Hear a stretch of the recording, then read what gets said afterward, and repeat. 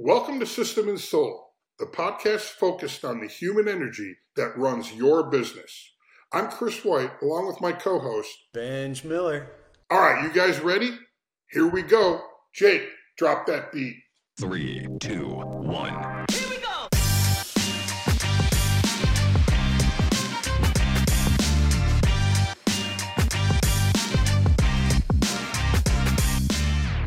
System and Soul. This is Benj Miller, your host and co-host today, and I am on with our guest, John Robertson. John is an expert at taking crisis and controversy and turning it into an opportunity for your organization. So, of course, I love the sound of that. And in this conversation, we get into the three things that are on his mind: moving leadership and culture out of a programmatic system. The second one is how we think about expenses versus investment, especially as it comes to the internal systems, working processes, culture, and people, all of that stuff that we tend to put on the back burner because there's always the tyranny of the urgent.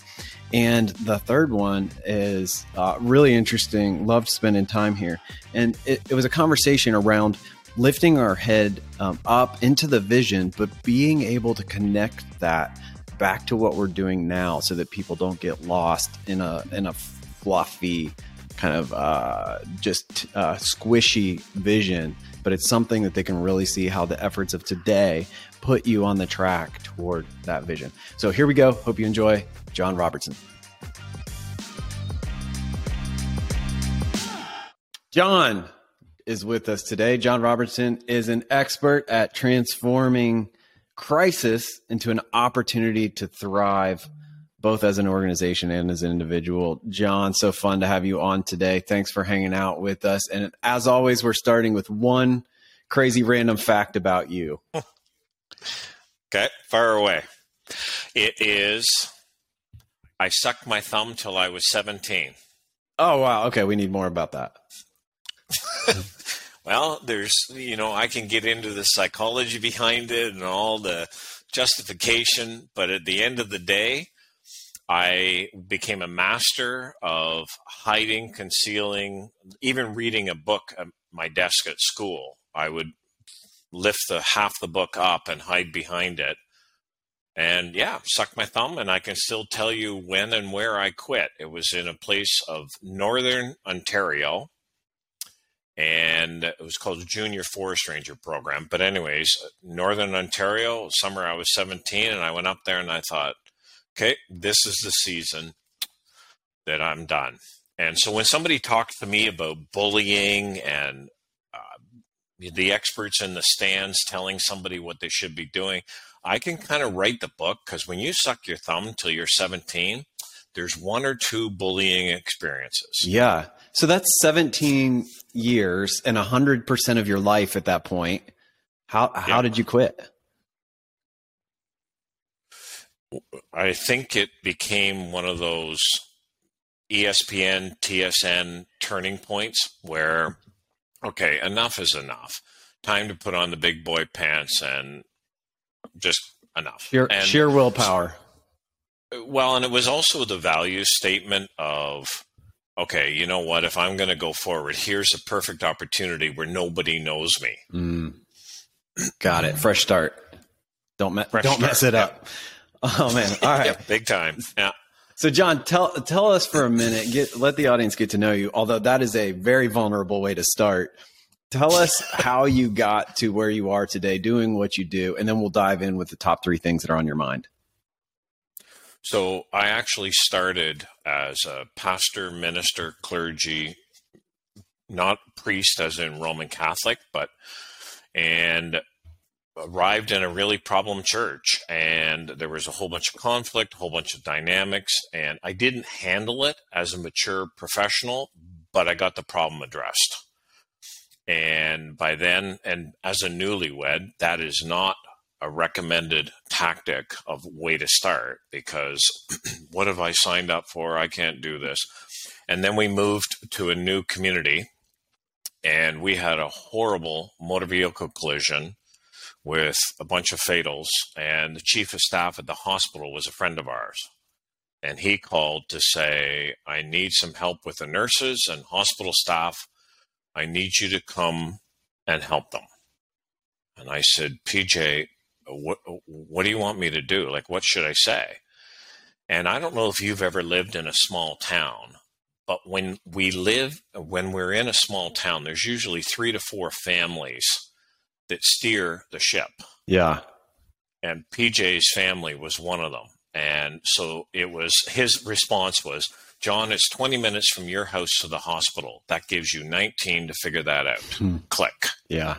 And I'm either driving to the hospital to help or I'm packing to move, because it was one of those small town families. You say yes and help, or you're done, or like there's nowhere left to go. After that, it went really, really well. But after that, I realized I really enjoy this. I'm not great at talking about the weather and fluff. I like dealing with real values, real things that matter. And I love encouraging people. And it's not about fixing or diagnosing or telling people what's wrong with them, which in some ways is the sucking thumb analogy, because I could talk about all the psychobabble that was, if John doesn't quit, he's going to be made fun of. Well, you don't think that's happening now? And so my work got rooted in that. Stop fixing, diagnosing, start growing and developing the leadership that people trust and want to follow, building a culture where people want to work. For sure. But then train people how to thrive in a way that's not psychological, but it's actually practical and applicable. All right, I'm sure we're going to dive into a few of these things and your top 3 things on your mind. But before we do, I've got a burning question for you. How do you get people past the weather? You show up in an organization, you're there to deal with crisis or conflict, but that's probably the last thing that the person in the room actually wants to deal with. So how do you break down those walls? What are some of your tricks? First of all, why is a phenomenal question, but we have to use it appropriately. Why going backwards is a punitive question. So, for example, if you're my boss, if you're the on-scene supervisor, and I say, Mr. Miller, can you tell me why you did that? That's a punitive question. 99.9% of us have no clue why we do half the stuff we do. On the other hand, if I say, Mr. Miller, can you tell me why that matters for you? Why is that important for you? That's a values-based question. So, dealing with conflict. Why do you want to address this? Or what's wrong with what is? And what usually comes out will be I'd like to be able to go into work without feeling like I need to wear Kevlar or keep my back to a wall, wondering who's going to knife me or shoot me next. And lifting the rock, it's called, but lifting the rocks to say, so what does a healthy workplace mean for you? If you ever want to have a phenomenal discussion with somebody, ask them. Yeah. So how, in a non-clinical way and not a Google definition way, how do you define a healthy, thriving workplace? Teach it as if it's going to a grade 5. And what happens is, and I have the gift of irritation because I love asking those kinds of questions, but and then let them stew. Don't help them. Don't rescue them. Right. And for anybody listening to this, please ask the question, but then be quiet. They are going to feel really awkward, really uncomfortable, and most of us try and help them by offering ideas. Don't. So how do you define mental health? What does that mean? How do you define a thriving, engaged workforce? That's so good. So 2 things pop out. One, no one's ever called me Mr. Miller before. And here's the other thing. I feel like we could just could close the podcast right now. I'm not going to, but I feel like we could. This idea that when we ask why, looking backwards is always punitive. That is a very fundamentally strong principle right there. So, top 3 things that are on your mind today, John. What are you thinking about in your head? What are you processing on that other people probably could use that conversation as well? Well, the one is, how do we move those areas? So the leadership, the culture, and the personnel. How do we move those discussions out of what I call the classroom programmatic model? Secondly, is adding value does not always directly equate to costing. So if you picture a continuum, there is the serve or service or help, which quite often gets translated as free, right through to the other end of the continuum, which is whatever, $400,000 an hour, but there's still no ROI. So both for my own work and service, how do I balance that when it's free? Free, what's the cliche? Free is always more expensive. Right. And on the other hand, just because the price is high doesn't mean it's valuable. And so John, in my case, John, having that discussion of what's the sweet spot where, yeah, you know what, you are going to have to roll up your sleeves and invest, pay some money. But it's not tied to, and I'm using an absurd amount on purpose, but it's not tied to the $4,000 an hour. I know I originally said 400, but I was trying to think about who gets paid $400,000 an hour. I couldn't quite get there. No, and so what's happening is when we are talking about evaluating something, how does one evaluate the ROI? And there's only 2 ways, expense or investment. And so the price point on that continuum, how do we move culture, leadership, and individual personnel out of some programmatic theoretical model? And then the third piece is how to get people to lift their heads to look at where they're walking going without the lecturing or without feeling like you're trying to sell something. I'm trying to sell something. I know the buzzword right now is called thought leadership, but it has come to mean 100 different things to 100 different people. My definition is, how can I encourage people to lift their heads so that I'm able to say, by the way, I'm not the sharpest tool in the shed here, but you told me you're headed that way, but I don't see how you're going to get there by going in that direction. Yeah. All right, let's dig in. Moving leadership, culture, people out of the classroom. What does that mean to you? What does that look like? What are you thinking about? When I don't know what it's been like in your journey, but I have seen the number of people that I have seen take programs and just keep buying the next widget model, program, speaker, course, book. But if we look at the change growth that has happened in 2 to 5 years, it's not a lot of visible change or growth. And so, for example, in North American school system, majority of them have up to grade 12. So at the end of that thinking, at the end of grade 12, the thinking can quite frequently be, you're educated. No, you're not. Mm-hmm. You're informed. You're indoctrinated. We have a son who did university in engineering. So we're not talking arts or drama or English or any of those other courses, great courses, but we're talking engineering. He was the only one in his class who knew how to use power tools. So how do we move it out of the classroom? How do we make the discussion around those things such that, okay, yes, I got that piece of information. Now let me go practice it, and then I'll come back for the next piece. So you'd love the school that my boys go to. They go 2 days a week. as part of their initial tuition, they had to buy $1,000 set of power tools for the school. Everything's like period specific. They have to build it. They make their own lunch based on the period that they're learning about in school. And they build some really cool stuff, like 8-foot catapults and stuff like that. It's really fun.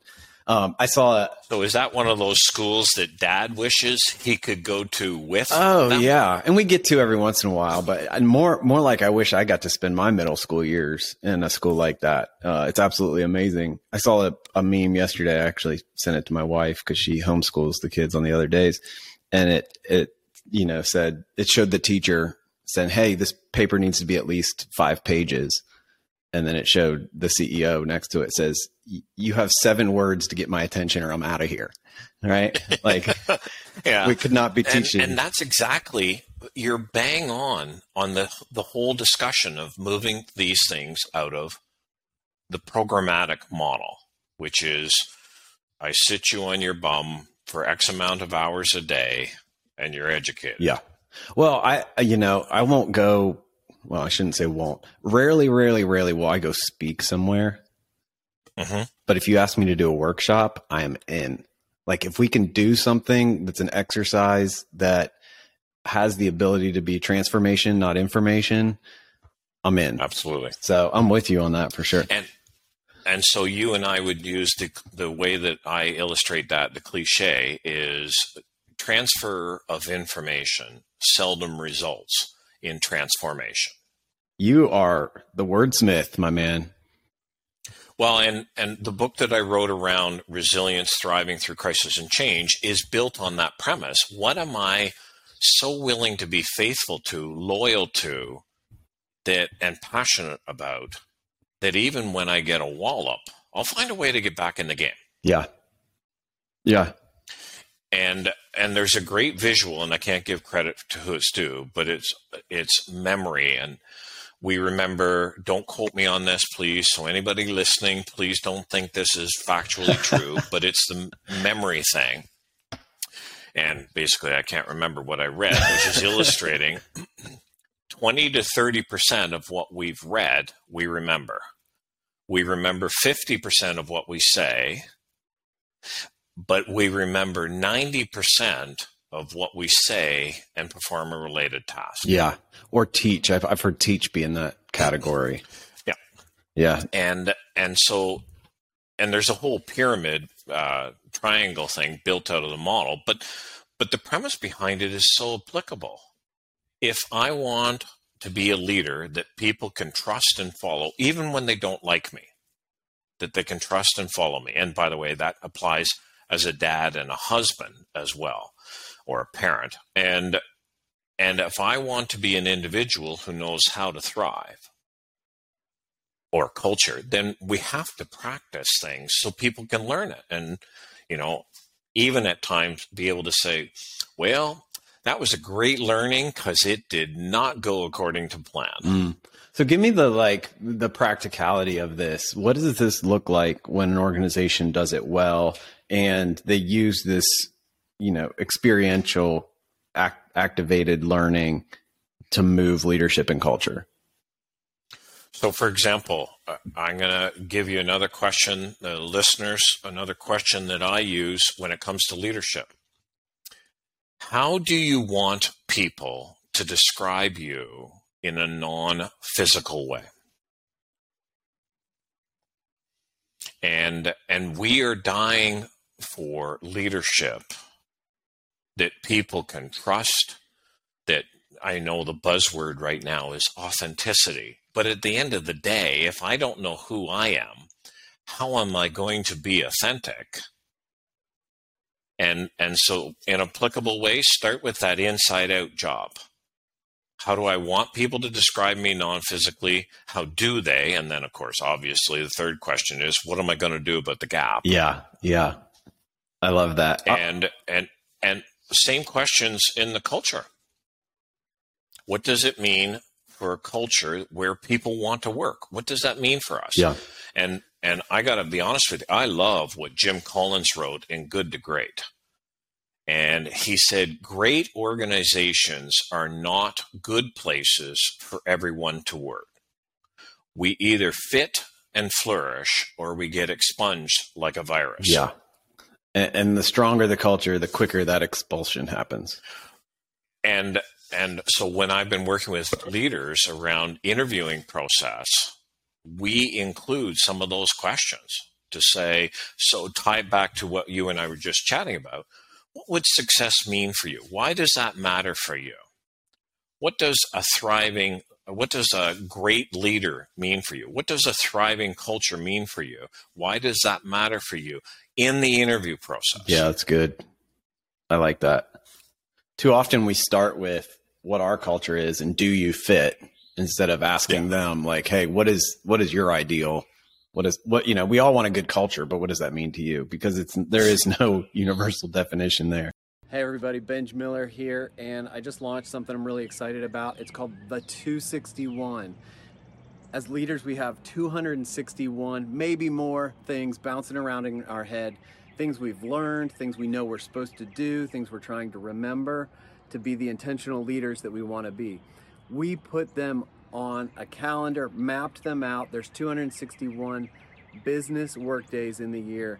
And so we're going to send you an email every day with one micro thought, micro action to keep moving the ball forward in your personal life as a leader and for the sake of your business. So will you join us? Go to the261.com and just sign up, give us your email. It's free. You can unsubscribe if you hate it, but I think you'll enjoy the clarity that comes from just one thing a day to pay attention to, question to ask, a thought, an action, an exercise, just one simple thing a day. Here we go. See you soon.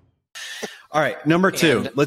Let's move this to number two. The investment versus expense balance and how we evaluate that. I like how you pulled that out there. You are a wordsmith. What is the real opportunity for businesses to figure out? The simplest way and I am not a financial person. I married it. We have money in the bank because she does her books. When I was the one that I was really glad when they got rid of red ink on the printers and they just put a little flat line, minus sign in front of the bank balance. When my wife took over the books, we're back in business. And so the exact same thing. Do not ever focus on the dollar value. Focus on in 2 steps, whether that be 1 year, 2 years, 5 years, it doesn't matter. But in 2 steps down the road, if I spend this money on this, what can I expect to see in practice down the road? Not expense is based around what will I get if I take this and do this. Investment is what will it look like down the road? Yeah. So help me, because there's still a dollar. I get what you're saying, but there's still a dollar. We call them bets. We're always making bets, and whether it's an expense or an investment, we're making bets as leaders. So, but there's always a cost. There's always an actual dollar value on both ends, the now and the what does it look like in 2 or 3 years. So that once you clarify the 2 to 3 years versus what this program will get me, then you look at the dollar value, and the investment approach is based on looking at, okay, what cost will this save me? So for example, in a thriving culture, in a culture where people want to work, if I spend time building the values, developing the values, clarifying the focus, in North America, we call it an end zone, clarifying the end zone of where we're trying to go, then what will that save me? So, for example, the current buzz expression right now is called the Great Resignation. I don't believe it's a great resignation. I believe that what crisis does, as some of the storms that we've been through and are going through, reveal values. And some of the values that people were chasing pre-storm don't matter now. And without getting personal, I'm not asking you to respond, but I can make an informed guesstimate for you and your wife about why your kids are taking the schooling they are and why there is homeschooling. Why does that matter for you versus the expense approach? Sure. And so what will those investment ethos, mindset saved me. So turnover, resignations, sick leave, stress leave. Look at the conflict. I mean, just players, workplace colleagues, players who don't play well together, children in the sandbox who throw sand, costs everybody money. This is all like, I feel like this whole, I'll call it an issue for lack of a better word, probably an opportunity, is our inability. It's the tension between the urgent and the important. Like we're so focused, Absolutely. to use your football analogy, like we're so focused on there's 24 seconds left on the play clock. We've got to run a play right now or we're going to get the crap beat out of us, that we don't look at our roster. We don't look at our mascot. We don't set a game plan. We don't even know our next 3 or 4 play, all the things that are important. It's like, we're about to get our heads beat in if we don't take this next snap. And to your comment, that's why I start with leaders and we clarify, what does focus mean for you? Not just vision and mission, but what's focus mean? Mm-hmm. What can you rally people around? Yeah. And then values. Why does that matter? How can we evaluate that? And to your comment, there's a book, and I can't give credit where it's due. It was done by a reporter, but it's called The Captain's Class. I don't recommend reading the whole book. It's 300 pages. But there is numerous PDF summaries. And in it, the premise that he ended up discovering is we are choosing the wrong captains. And so think in this in the context of leadership. He went in to say, how do these teams build the winning? So the Boston Red Sox, and a bunch of other teams. And what he discovered, without exception, was it wasn't the celebrity players. It wasn't the great superstars. It was the person who got on the ice, got on the field, and raised the bar of everybody around them. Challenged the status quo, for lack of better words. Yeah. And in the captain's class, and in that context, he says, we're picking the wrong captains. They're not the people that have the biggest credentials, the highest scores. They're the ones who know how to rock the boat when it needs to get rocked.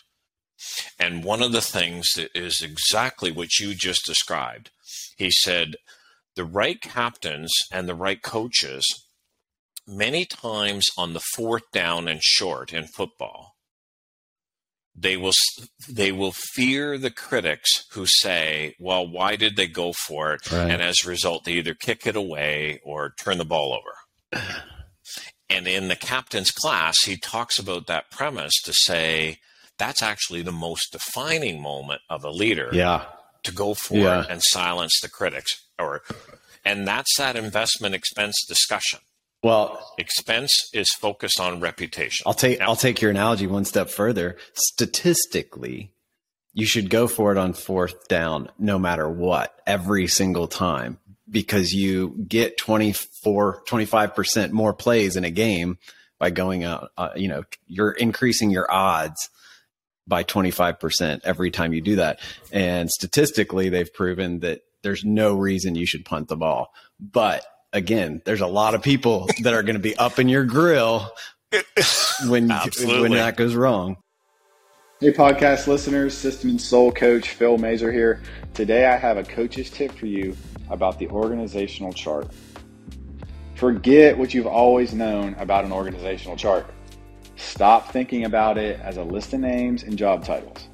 Now, imagine it as the most powerful tool in your business. If you don't believe me, think about it this way. What we're trying to do here is get your business flowing in the right direction. Every position working toward that ultimate vision. That visionary's job is your long-term vision. You have a KPI that measures the success of that vision. What if every job on the org chart had a mission and a KPI to measure its success? That's all you have to do. All you have to do is outline a mission for each job that is in alignment with the position that it reports to. Then you find a KPI to measure it. So my challenge to you is to take the next 90 days and hash out this tool for your company. It's not easy, but here's a hack for you. Delegate it to your team. Have them come up with it for their own job. They can create their own mission and KPI for their position. It's a great conversation starter for that one-on-one meeting you've been meaning to have with them.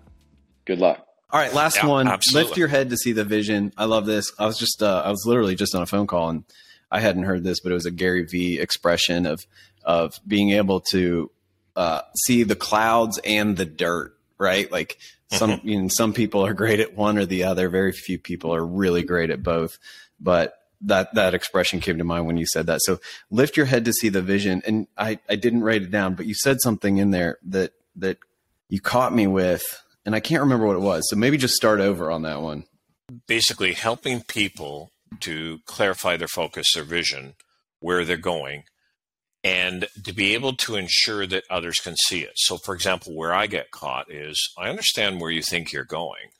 That thought leadership versus progressive and forward thinking, and any leader that is not going forward is not leading. Yeah.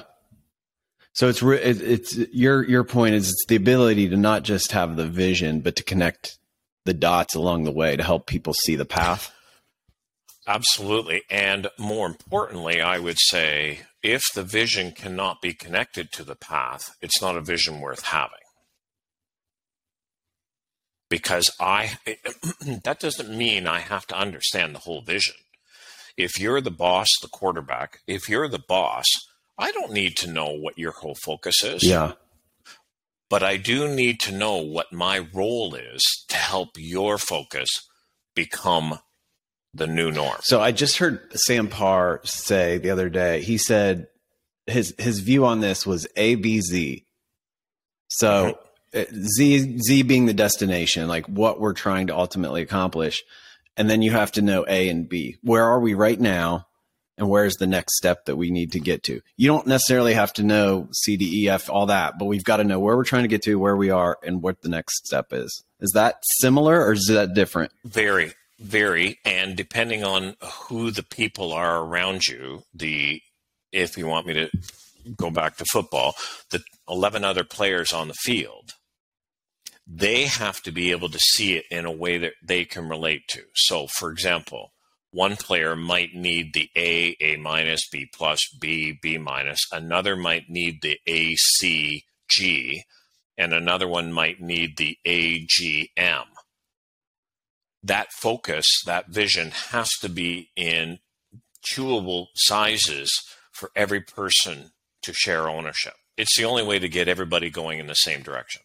So that feels really daunting to me. It is because especially in a fast, some companies, I totally get that.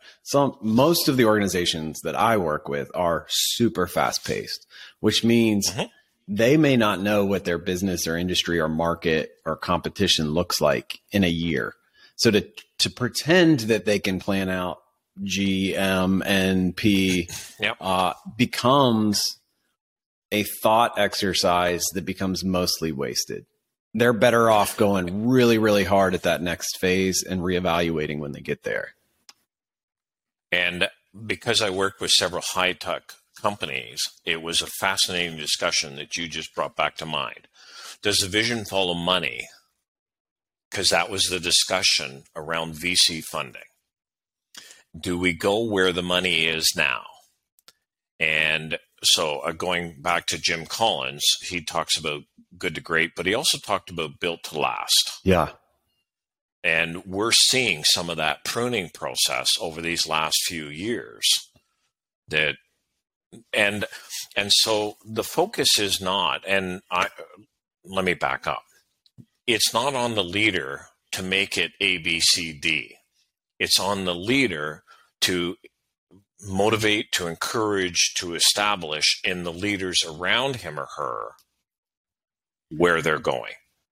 And it becomes, so for example, if you get somebody helping on the startup, they may not be able to stay with the business once it gets up and running. Right. And it's, we all need the innovators, the developers, the systematizers, and managers. And so the leaders have to teach that focus to the next ring of leaders around them so that they remind people of where they're going. It's not just on the leader to do. So I have my 20-second reaction to this, but I want you to answer the question that you posed. Do you think you follow the money? Vision follow the money? No. What do you follow then? No. I follow the focus. So therefore, I and the ones that I work with is about choosing the right personnel and employees and leaders, but as importantly, choosing the right clients.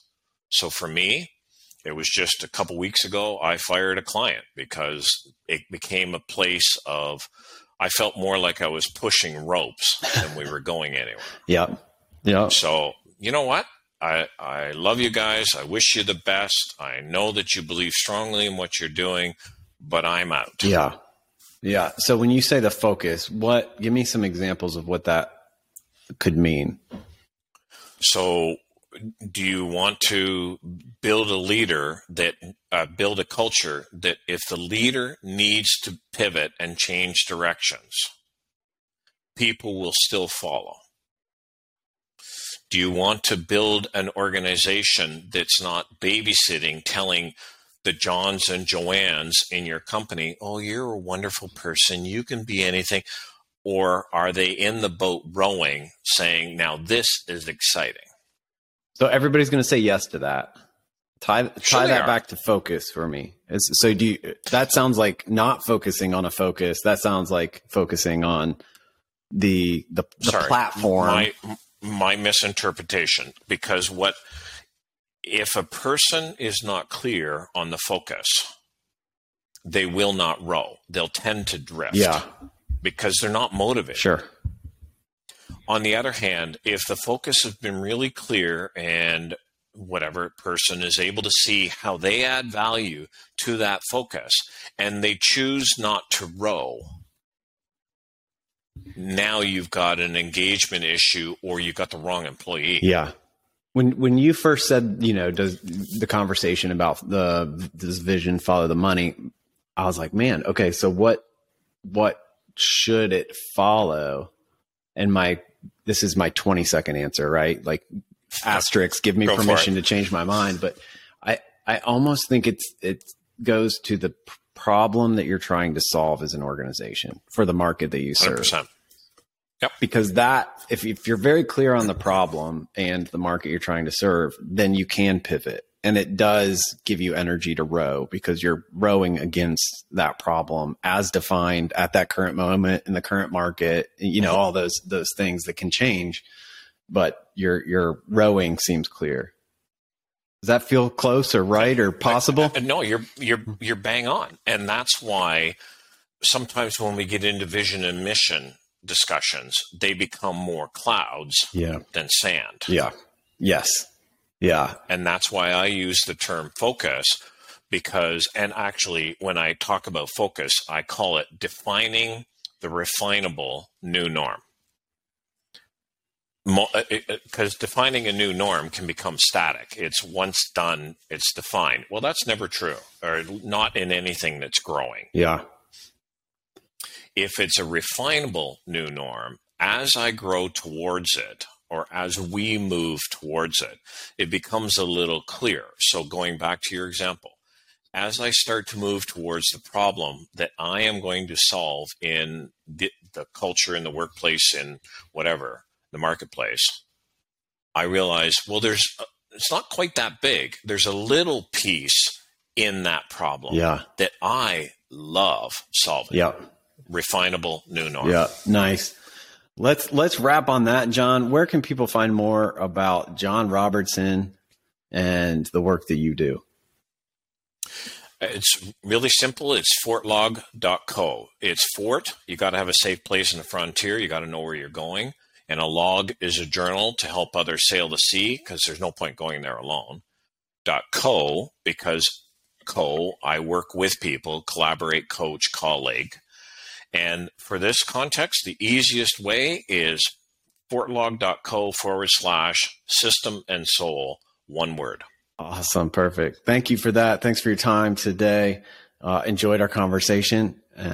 System and soul. We'll see you next week. It has been my pleasure, Mr. Miller. Thank you very much.